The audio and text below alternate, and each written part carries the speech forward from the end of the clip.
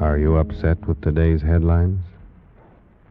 Worried about the high cost of living? Want to get away from it all? CBS offers you Escape. You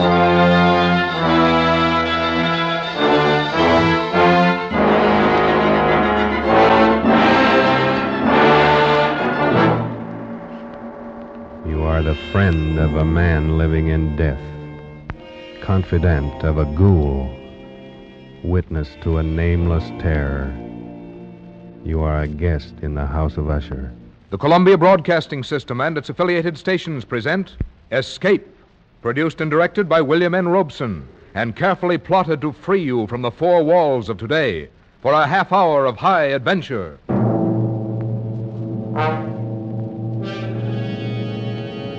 Tonight, we escape to a gloom-shrouded moor and a house where dread holds sway, as Edgar Allan Poe recounts it in his famous story, The Fall of the House of Usher.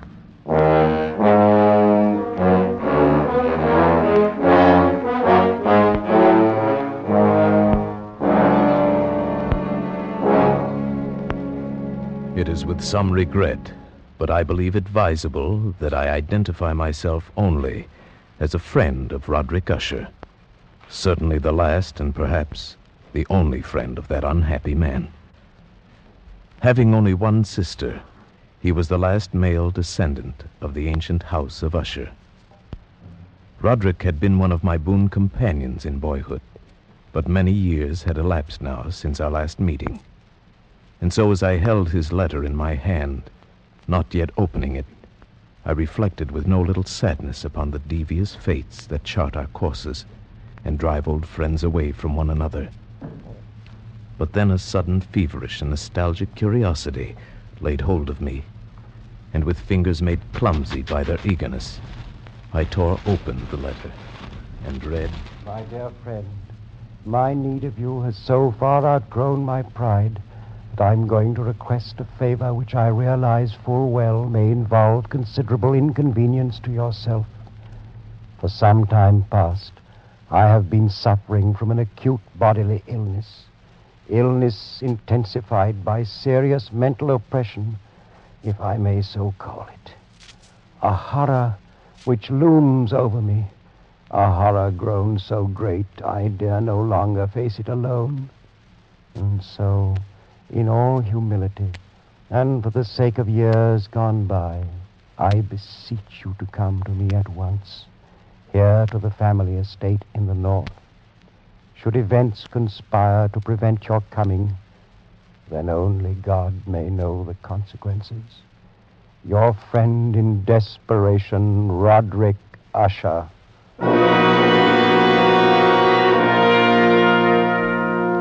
And so it happened that at the end of a dull, dark, and soundless day in the middle of October, I found myself as the shades of evening drew on, within view of the grim and melancholy House of Usher.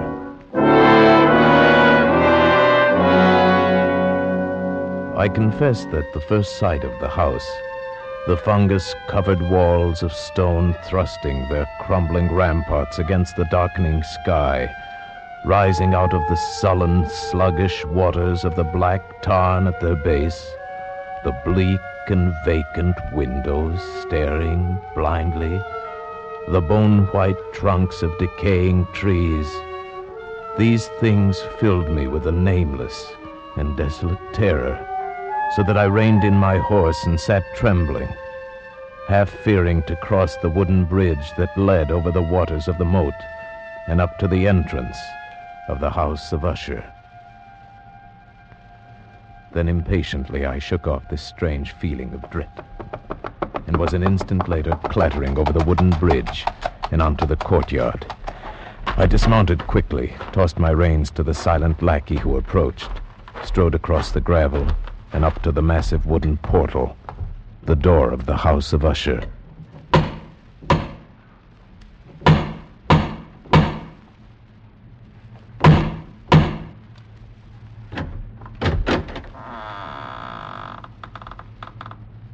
Good afternoon. My name I is... know. You're the friend of Master Roderick. Please come inside, sir. Thank you. But may I inquire how it happens you know me? You have been expected for some time, sir. Yes, true. But also I'm a stranger to you and could be some other visitor. That you could be anyone other than the friend whom Master Roderick expects, sir, would be impossible. You see, no one else would ever come to this house. Then I followed his stealthy footsteps through many dark and intricate passages. My earlier foreboding heightened and was made fearful by the somber aspect of the hallways by which we passed. The many unused rooms reaching out with their vast emptiness like some hideous jungle creeper. But at length we stood before the door of the master's studio, and there the servant left me, departed and left me to go in alone. The man across the room, half reclining on the couch, his back turned toward me, did not hear the opening of the door. For the space of several heartbeats, I saw only the deathly pale and ghastly sunken features of a stranger. Then only with difficulty could I recognize, behind that mask, my boyhood friend. For surely, under light of heaven, no man had ever before so terribly altered in so brief a time as had Roderick Usher. Oh, my friend, you've come at last. Thank God you did come. Oh, Roderick, did you not know I would? Could you not be sure that no long years would ever dim the friendship we shared in youth? So many things have dimmed. Ah, youth. It seems so long ago. But now you're here, and we'll find it, relive it all over again, every glorious moment of it, and all these shadows, all these gibbering phantoms that haunt me. They'll be driven out, and then the sun will shine again, and we'll be young again and relive... Roderick! Oh, but forgive me, my friend. My excessive joy at the sight of you after so many years drives me into a frenzy of talk. How many years has it? Oh, no matter. It is enough that you are here, and brought with you all the lost, all the happy days of my boyhood. But I'd expected from your letter to find you in serious straits indeed. Instead, you seem in the best of spirits. You have the right to know. But in all frankness, here in your presence, I find it difficult to credit importance to those things which only yesterday filled me with terror. True, I've been ill. A nervous affliction, something in the nature of a family weakness, probably. It has affected me with a morbid acuteness of the senses, such that quite often the least sounds and odors and colors become irritating beyond endurance. Then I've eaten but little, as you can see. But surely you've retained the services of a physician. A physician? Oh, yes, of course. He calls almost daily, though it is more often Madeline that he attends. You remember my twin sister, Madeline? For her I fear more greatly than for myself. Even today she's taken to her bed, and I have no doubt will never rise from it again. Oh, what tragedy. The sympathies of my heart go out to you. Oh, but leave it for the present. Leave it to dream of all those happy days we left so far behind. Everything will be different now that you're here. Do you remember when we were 12? But the happy forgetfulness which Roderick found in my coming was short-lived, and in a few days he had sunk into a morose torpor, from which only occasionally with frantic difficulty could he reach the joy of our first few hours of meeting. More often his mental apathy was broken by bursts of vicious temper and violent ill humor, fits I could only excuse on the basis of his illness. And that illness began in my mind to assume a most mysterious character. Being unable to divine its true nature from Roderick's hesitant offerings, I took the liberty of questioning the physician a few days later when I chanced to encounter him in a hallway. Yes, she's resting as well as might be expected. But she continues to decline. Is that not correct, Doctor? That would seem to be the case. And, the malady, the illness which has stricken her, is it the same as that which affects her brother Roderick? I may venture that it is. Might I inquire the nature of this illness? As to that, I am unable to say. You imply, then, that I have no right to the information? Not at all. I am confessing to you quite simply, sir. I do not know what afflicts Madeline and Roderick Usher.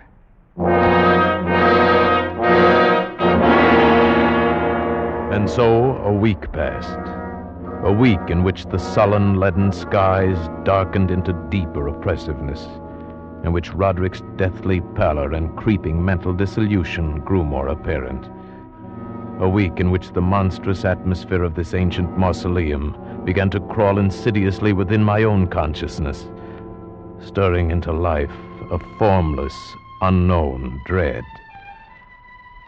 Then one evening, we were sitting in the vaulted studio, while the first shadows of night began to flow together into pools of darkness. Roderick had been unusually troubled during the day, and had been trying to find some solace by playing on the violin. Of a sudden, there came a knock upon the door. Stop it! Stop that infernal pounding, do you hear? Do you wish to drive me completely mad? Open the door and come in, come in! It's the doctor. Well, what is it? What do you want?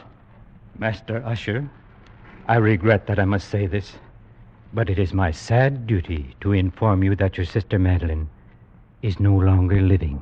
Madeline, my sister. Then she's dead?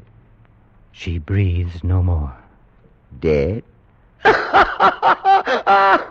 And perhaps, my dear doctor, you can tell me what caused her death.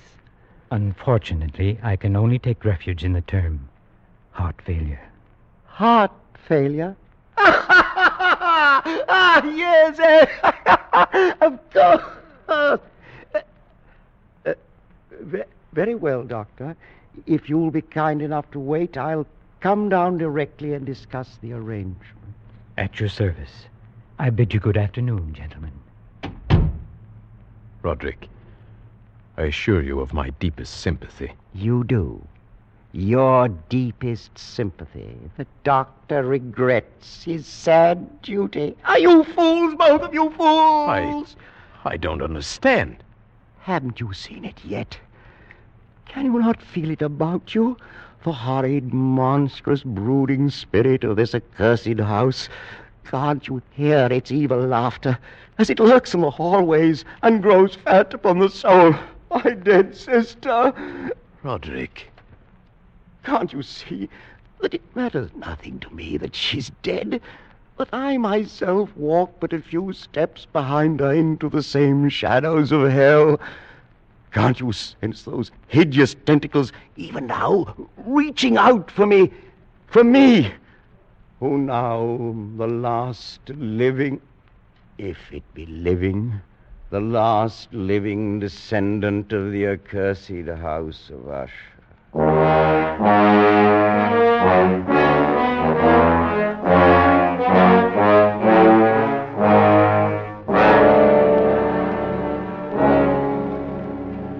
Such was the passing of Madeline Usher, once living, now dead. And her very death, untimely in its aspects, bore to my trembling soul a portent of events yet more hideous, more horrible, and yet to come.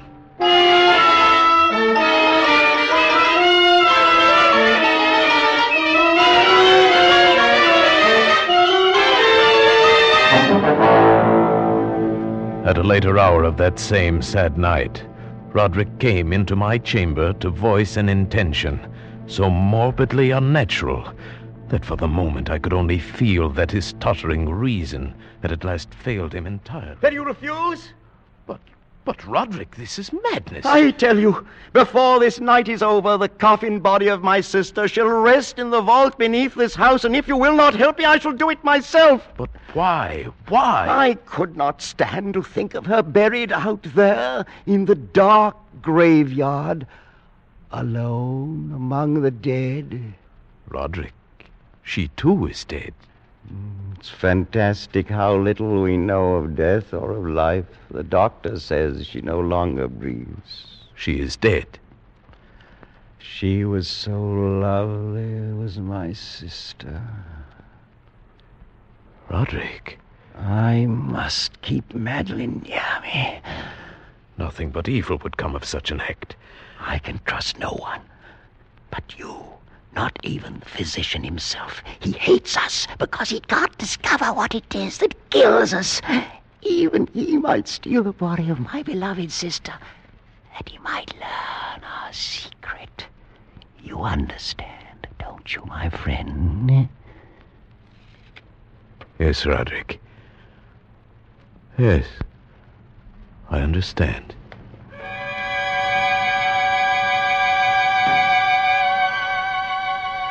And so it came about. Near midnight, we two alone made our way to an upper chamber of the house.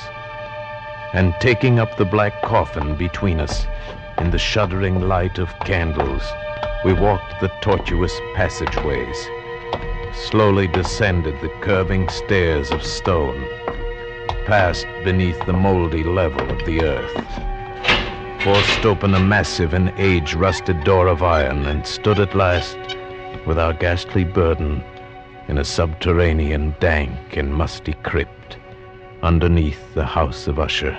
Over here, my friend, on these trestles.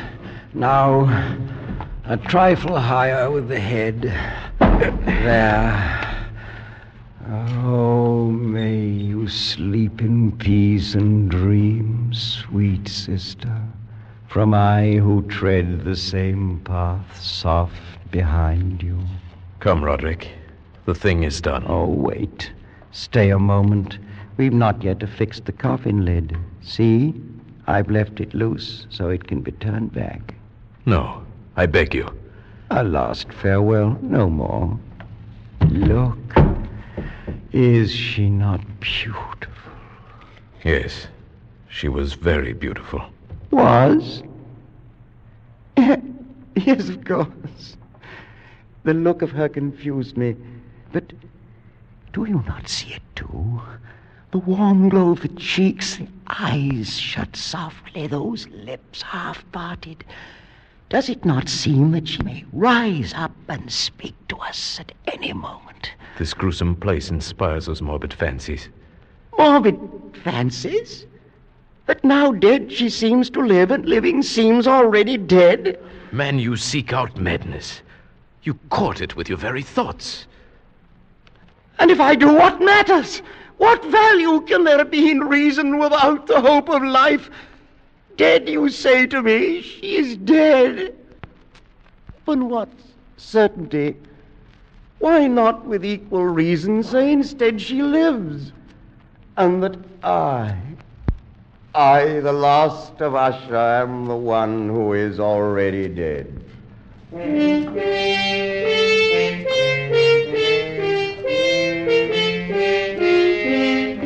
I prevailed upon my friend at last to leave that mournful place. And so with grim finality we secured the ebon lid, took up our flickering candles, and departed from the crypt, leaving it alone with its darkness and death. The ponderous portal closed behind us, and then my soul for one brief instant felt the dread and awful meaning of eternity.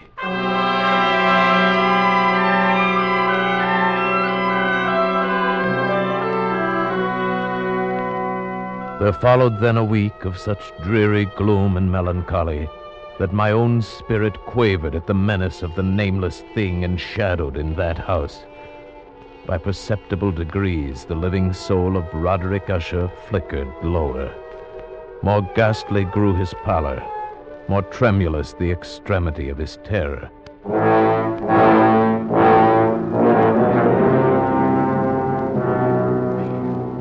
The 8th day following the death of Lady Madeline fell upon the last day of grim and gray October, and brought with it, as the curtains of night descended, the fitful breath of a rising tempest, uneasy gusts of sodden rain, and the sound of sullen, thunderous rumbles born of the dim flares of sheet lightning somewhere behind the lowering pall. I retired at a late hour, but found sleep impossible. At length, overpowered by some strange presentiment of evil, I found my reposeful inaction no longer endurable. And so I arose, threw on my clothes in haste, and fell to pacing the floor of my darkened chamber. Then in one instant, a soft sound in the blackness froze my steps in paralysis of terror.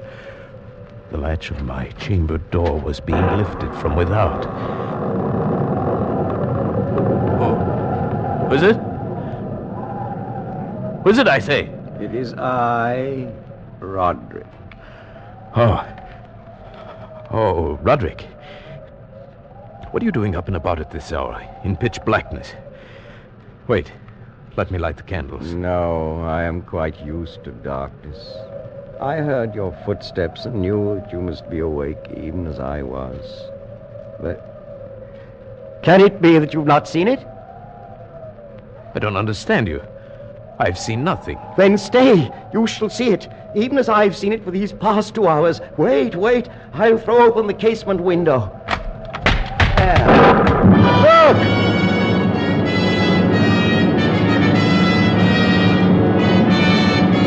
It was indeed a tempestuous yet sternly beautiful night, and one wildly singular in its terror and in its beauty. The exceeding density of the clouds which hung so low as to press upon the turrets of the house did not prevent our perceiving the velocity with which they flew careening from all points against one another. We had no glimpse of the moon or stars, but terrible to behold, the under surfaces of the huge cloud masses, as well as all terrestrial objects immediately around us, were glowing in the unnatural light of a faintly luminous and clearly visible phosphorescence, which hung like a shroud about the mansion itself. You see, my friend, tonight the thing grows bolder, gathers strength from the storm and from the dead soul it's eaten. No, Roderick, you must not look at this. Here, I shall close this window and pull these curtains. And now, candlelight. Such darkness is the very mother of evil fear. There. Now come, sit here. Suppose I read aloud from some book or another. As you wish. I presume it matters little which. Oh, here. Here is a volume of The Mad Tryst by Canning. Will it serve? As you said, it matters little. I've always found the scene to be quite entertaining, wherein Ethelred dreams of fighting a dragon. Now, let's see. Oh, yes. Here it is. And so Ethelred waited no longer to hold parley with the hermit who mocked him from inside the hut, but feeling the rain upon his back and fearing the rising of the tempest, uplifted his axe and quickly made a hole in the plankings of the door for his gauntleted hand. And now, pulling sturdily, he so cracked and ripped all asunder that the noise of the dry and hollow-sounding wood alarmed and reverberated throughout the forest. Why do you stop?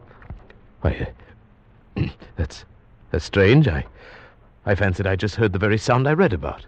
Let us say it was caused by the storm. Pray continue. Oh, yes, the storm. Of course. But Ethelred, upon entering the door, was amazed to perceive no sign of the evil hermit, but instead a dragon of prodigious and scaly demeanor, which sat on guard before a shield of shining brass. And Ethelred uplifted his axe and struck the head of the dragon, which fell before him with a shriek so horrid and harsh, like whereof was never before. What sound is that? Sound? The shriek of a dragon, my friend. Read on. Very well. And now the champion, bethinking himself of the shield of brass, approached across the silver floor to where the shield hung upon the wall. But the shield, not waiting for his coming, loosed and fell upon the silver floor with a mighty great... Roderick, I tell you something moves within this house. That sound, it reverberated through the very walls. Can you tell me now you did not hear it? Hear it now? Oh, yes, I hear it and have heard it. Long moments, hours, many days have I heard it. Yet I dared not speak. But why? Do you not know we put her living in the tomb? I tell you now, I heard her first feeble movements in the coffin many, many days ago, and I felt then it mattered little. But now she comes to upbraid me for my haste. And that last dread sound, yes, I heard it, the opening of the metal door to the crypt beneath the house. Now she comes here. Have I not heard her footsteps on the stair? Do I not distinguish the heavy and horrible beating of her heart? Madman that I am, I tell you that she now stands without that door. But even now she opens it. There in the flickering light of candles, in the gloom and curtained doorway, stood the shrouded body of Lady Madeline. For one shuddering instant she swayed there. Then as Roderick uttered a single piteous cry, she fell upon him in violent and now final death agonies, and bore him to the floor, a corpse.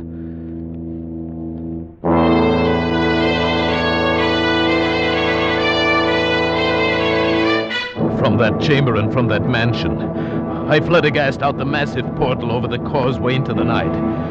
Suddenly there shot along the path a wild light, and I looked back in heightened terror, for the vast house and its shadows were alone behind me. The baleful gleam came from the setting full and blood-red moon, which now shone vividly through a widening crack in the walls of the house itself, and even as I gazed, its fissure opened rapidly. There came a fierce breath of the tempest. The entire lunar orb burst at once upon my sight. My brain reeled as I saw the mighty walls rushing asunder. There came a long, tumultuous, shouting sound like the voice of 1,000 waters.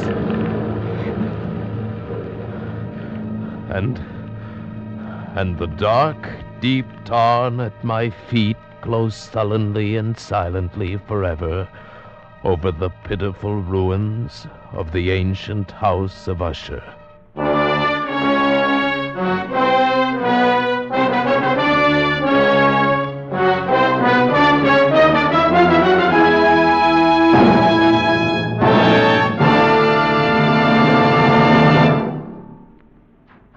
Escape is produced and directed by William N. Robeson, and tonight brought you The Fall of the House of Usher by Edgar Allan Poe. Adapted for radio by Les Crutchfield, with Paul Frees as the narrator, Ramsey Hill as Roderick Usher, and Sheridan Hall as the physician. The special musical score was conceived and conducted by Cy Fuhrer. Next week... You are the victim of a poorer man, pursued from the west coast of Africa to the west end of London by a dead man's head, which grins at you upside down.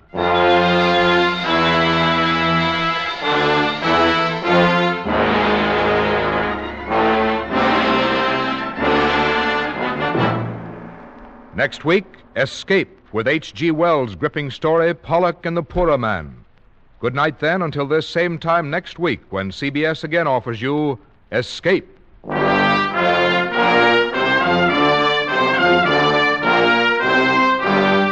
This is CBS, the Columbia Broadcasting System.